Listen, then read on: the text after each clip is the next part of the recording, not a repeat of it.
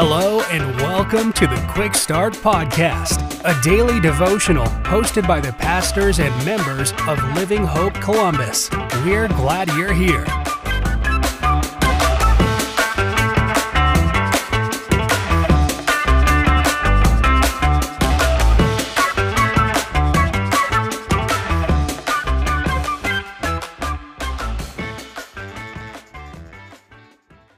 Well, hey everybody, thank you so much for tuning in at this last day of the week to another episode of our Quick Start Podcast.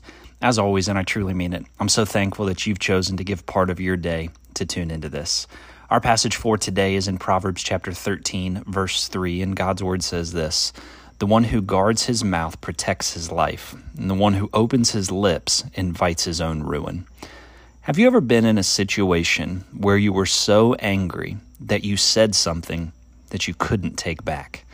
If I had to guess, if you're listening today, that some of us, me included, I probably asked you that question and you're sitting there kind of nodding your head, whether actually nodding or just in your mind. You see, we've all been there.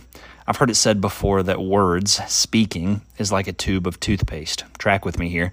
You can squeeze those words out, but getting them back in is nearly impossible. This nugget of wisdom here in Proverbs 13, I believe, is one we all can relate to. I know I do. It's simple. Guard your speech. Because what we speak and when we speak it matters, we're reminded in this proverb.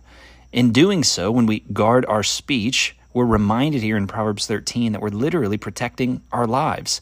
We could phrase it this way, that we're protecting our character.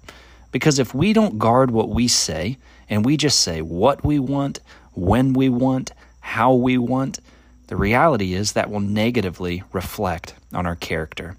But know what Proverbs 13:3 says in the second half of this verse, that when we do open our lips and we don't guard our speech, we are inviting ruin into our lives. Literally, we set ourselves up for disaster. In my Bible, right next to this verse, I wrote 3 simple words: slow to speak.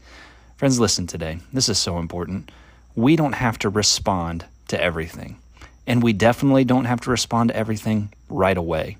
A great habit to develop is when you hear something, to pause, to reflect, and then speak. It's like we were told as children. God gave us 2 ears and 1 mouth. Let's make sure we're listening twice as much as we're speaking. Thank you so much for tuning in. Have a great day.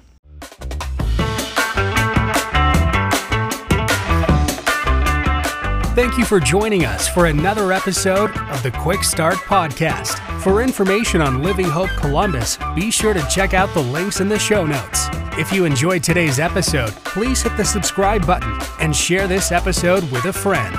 We look forward to you joining us next time.